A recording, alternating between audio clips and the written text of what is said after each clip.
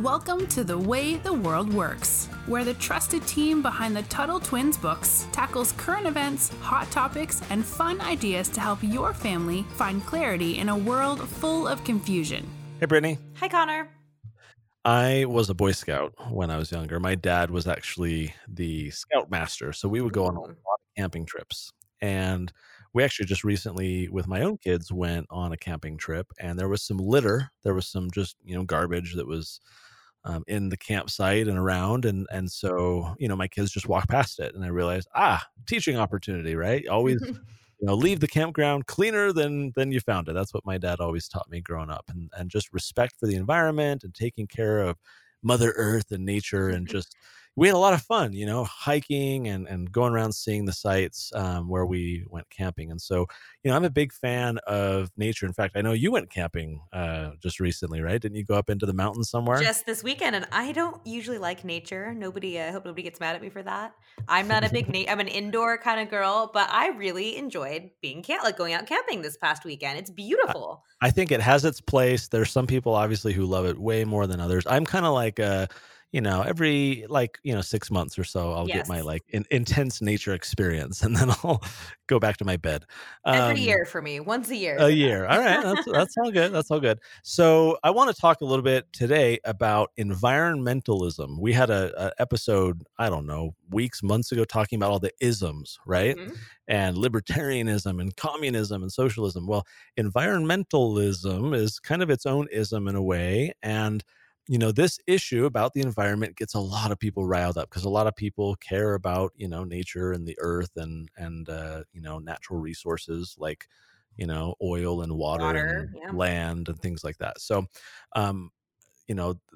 this podcast is mainly for the young people, but then also their parents. So the young person that came to mind, of course, on this was Greta Thunberg, right? She's I believe she's Swedish, if I'm remembering right, but she's become like the face of environmentalism in the past year. She's gone around like shaming adults, like literally saying shame on you, yelling. She's very scary. Getting upset, like being invited to like the United Nations and all these like global government meetings. And she's become like the face that environmentalists have pushed forward to say, here, you can like speak for the rising generation and how we're destroying the world. And, we need to save the world to, be able to save young people.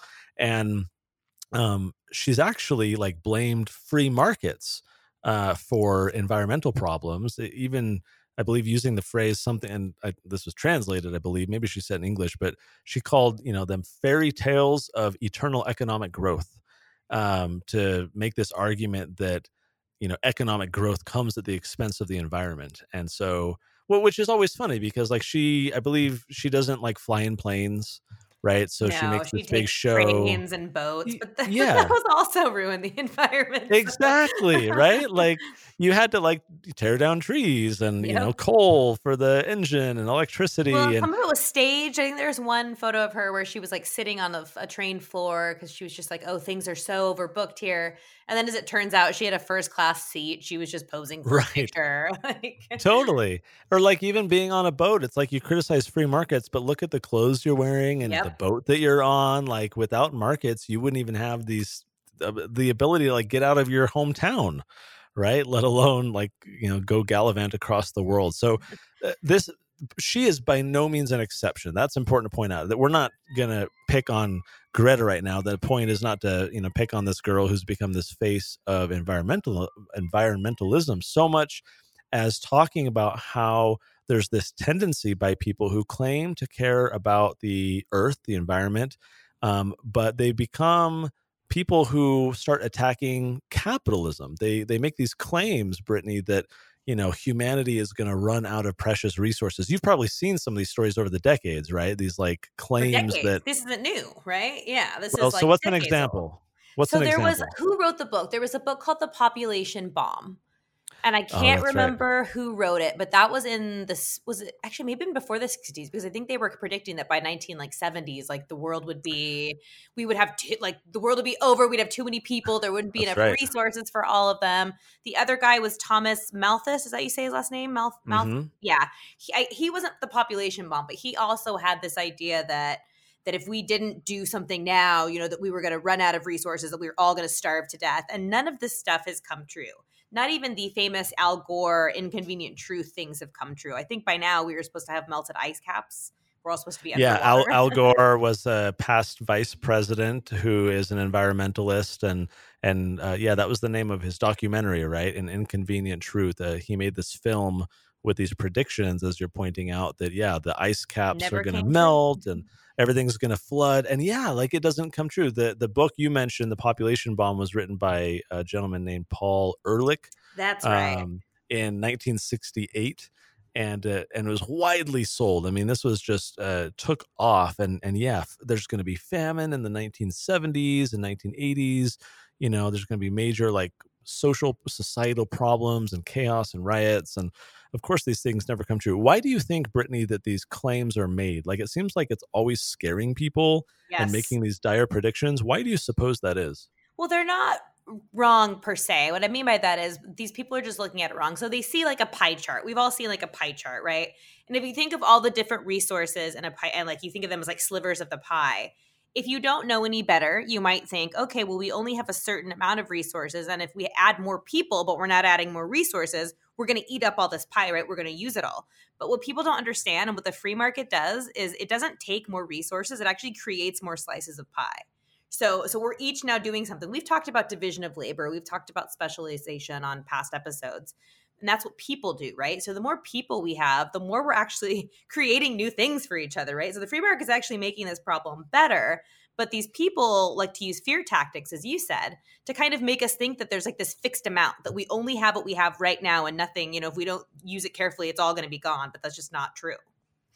What's really interesting to me is the consistency with which these predictions fail. Mm-hmm. There's even a Twitter account called the Pessimists Archive, where I love them. They're great. Yeah. They catalog all these failed predictions, not just about natural resources and the environment, just in general, technology and all kinds of things about the changing world. They'll go back and find from this newspaper in 1905 this dire prediction that obviously didn't come true, and it's kind of funny to look back at, but it portrays the point you and I are trying to make, and that is these predictions, these dire predictions, so often don't come true, but they still are widely believed, and people buy into these arguments that now Greta and Alexandria Ocasio-Cortez, who's a congresswoman, and others like her have been making claims that we only have 12 years to save the earth before it's too late. And then you're always like, well,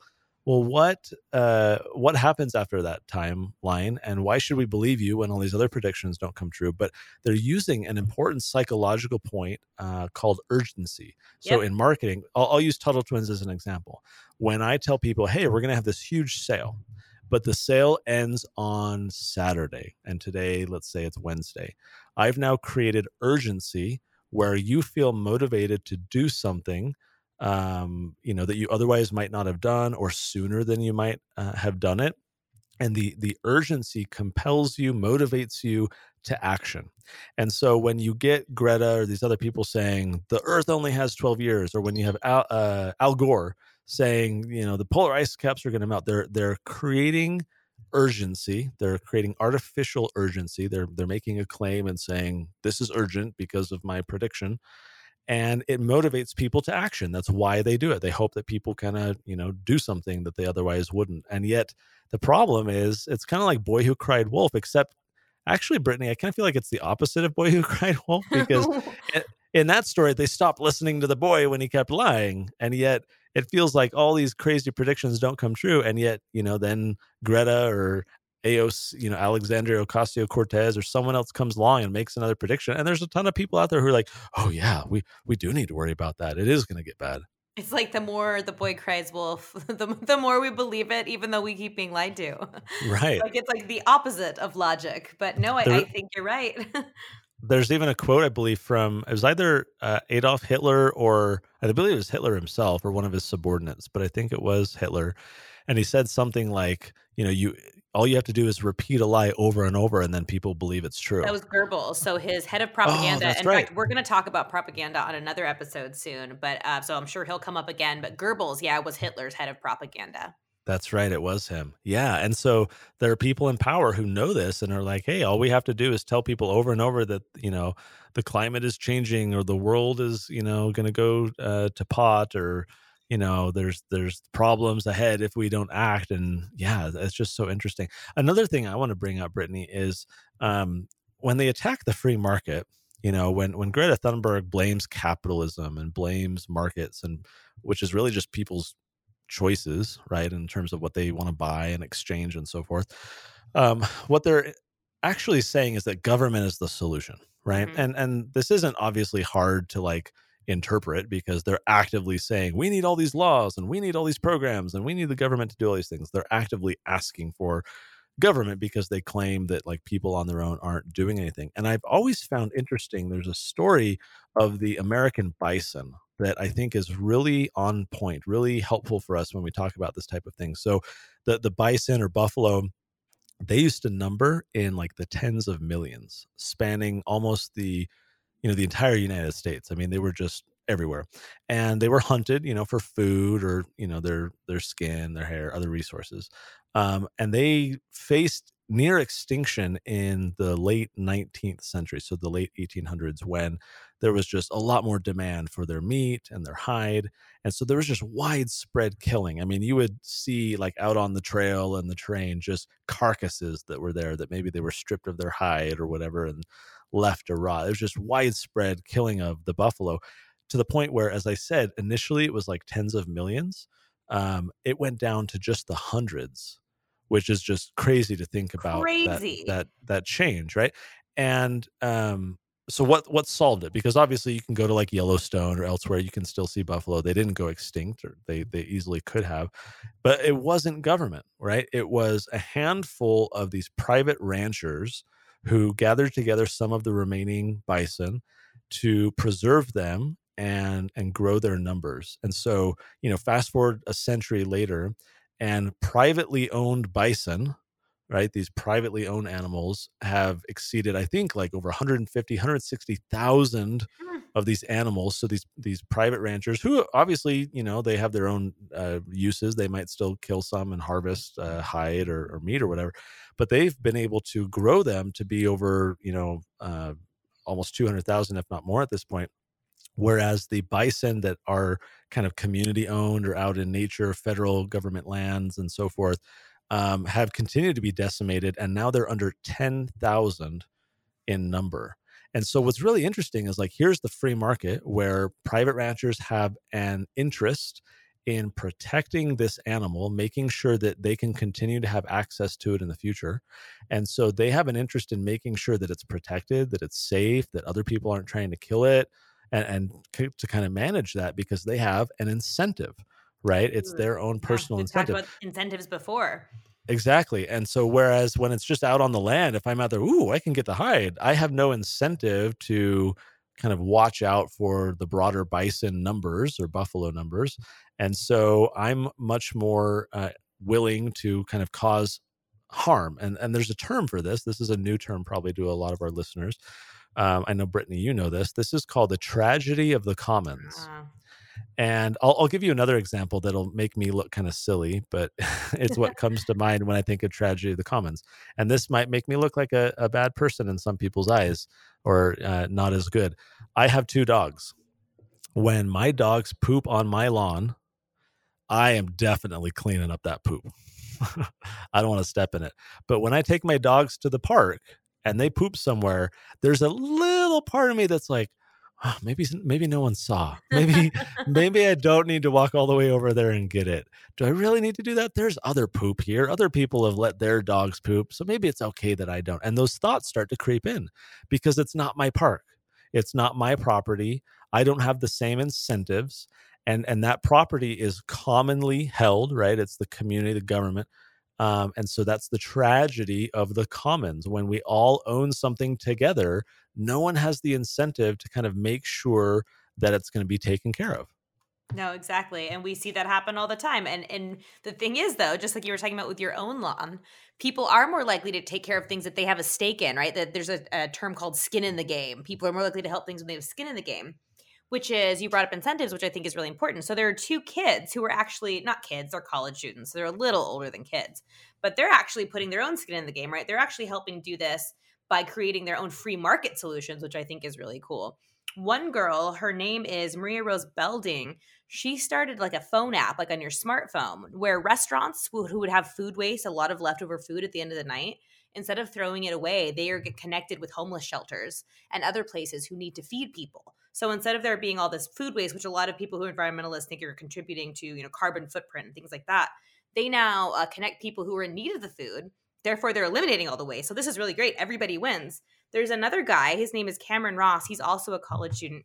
He created eco-friendly straws. So where the government came in and banned all straws, or in some places, California, I think, was the main place where they banned them. But this kid was actually like, hey, I can create biodegradable straws where it won't matter anymore because this is actually going to just go back into the earth. So there's a lot of really cool ways that people, young and old, are coming up with solutions to help protect our environment, which I think is great. I wish I came prepared for this episode with the information, but and maybe in the show notes page we can include it. Yeah. Because I just thought of this, but I think it was also a fairly young person who invented this way to clean up seawater from all the trash. It's like this whirlpool effect that has this like floating thing out in the water that basically whirlpools the water down so that the trash gets like sucked into these little receptacles that they can then clean up. And there's so much trash out in the ocean. There's even like a floating trash island they have like a nickname for, where like the whirlpools of the whole, not the whirlpools, but like the currents of the ocean have kind of sent all the trash into this big floating island, which is just nuts to think about. Yeah. And so like, here's another young person who's like, hey, I came up with something, and that's the private market. That's not a bunch of government bureaucrats sitting around saying, how should we solve this problem, right? It's someone who had the incentive and the interest and the motivation to go do it. So we'll dig up that link. We will post that on the show notes page. We'll link to the stories that Brittany mentioned, as well as the story about the bison that I mentioned. Good follow-up reading if you're interested in learning a little bit more about some market solutions and some past experiences and examples of how individuals have tried to tackle big problems, because that incentive matters. When we have the ability, think of like an Elon Musk, right? He's trying to reduce dependency on fossil fuels, and so there's incentives there to try and make cleaner fuel and try and find ways to reduce your carbon footprint if that's a concern to you. There's now private solutions, people trying to pursue that. So despite Greta Thunberg complaining about capitalism and the free market, these are actually the very things that help, because when we get into these community solutions, these government solutions, that tragedy of the commons happens and you don't really get the right solutions in place. So check out the show notes page, TuttleTwins.com/podcast. Scroll down until you find our environmentalism episode. Make sure you subscribe and share. We'd love to get a lot more people listening. We have actually a ton of people listening to this podcast, which is super exciting. We're very amped up by how many of you are subscribed. So super fun. Brittany, as always, thanks for chatting, and we'll talk to you next time. Talk to you next time. You've been listening to The Way the World Works. Make sure your family is subscribed and check out TuttleTwins.com for more awesome content.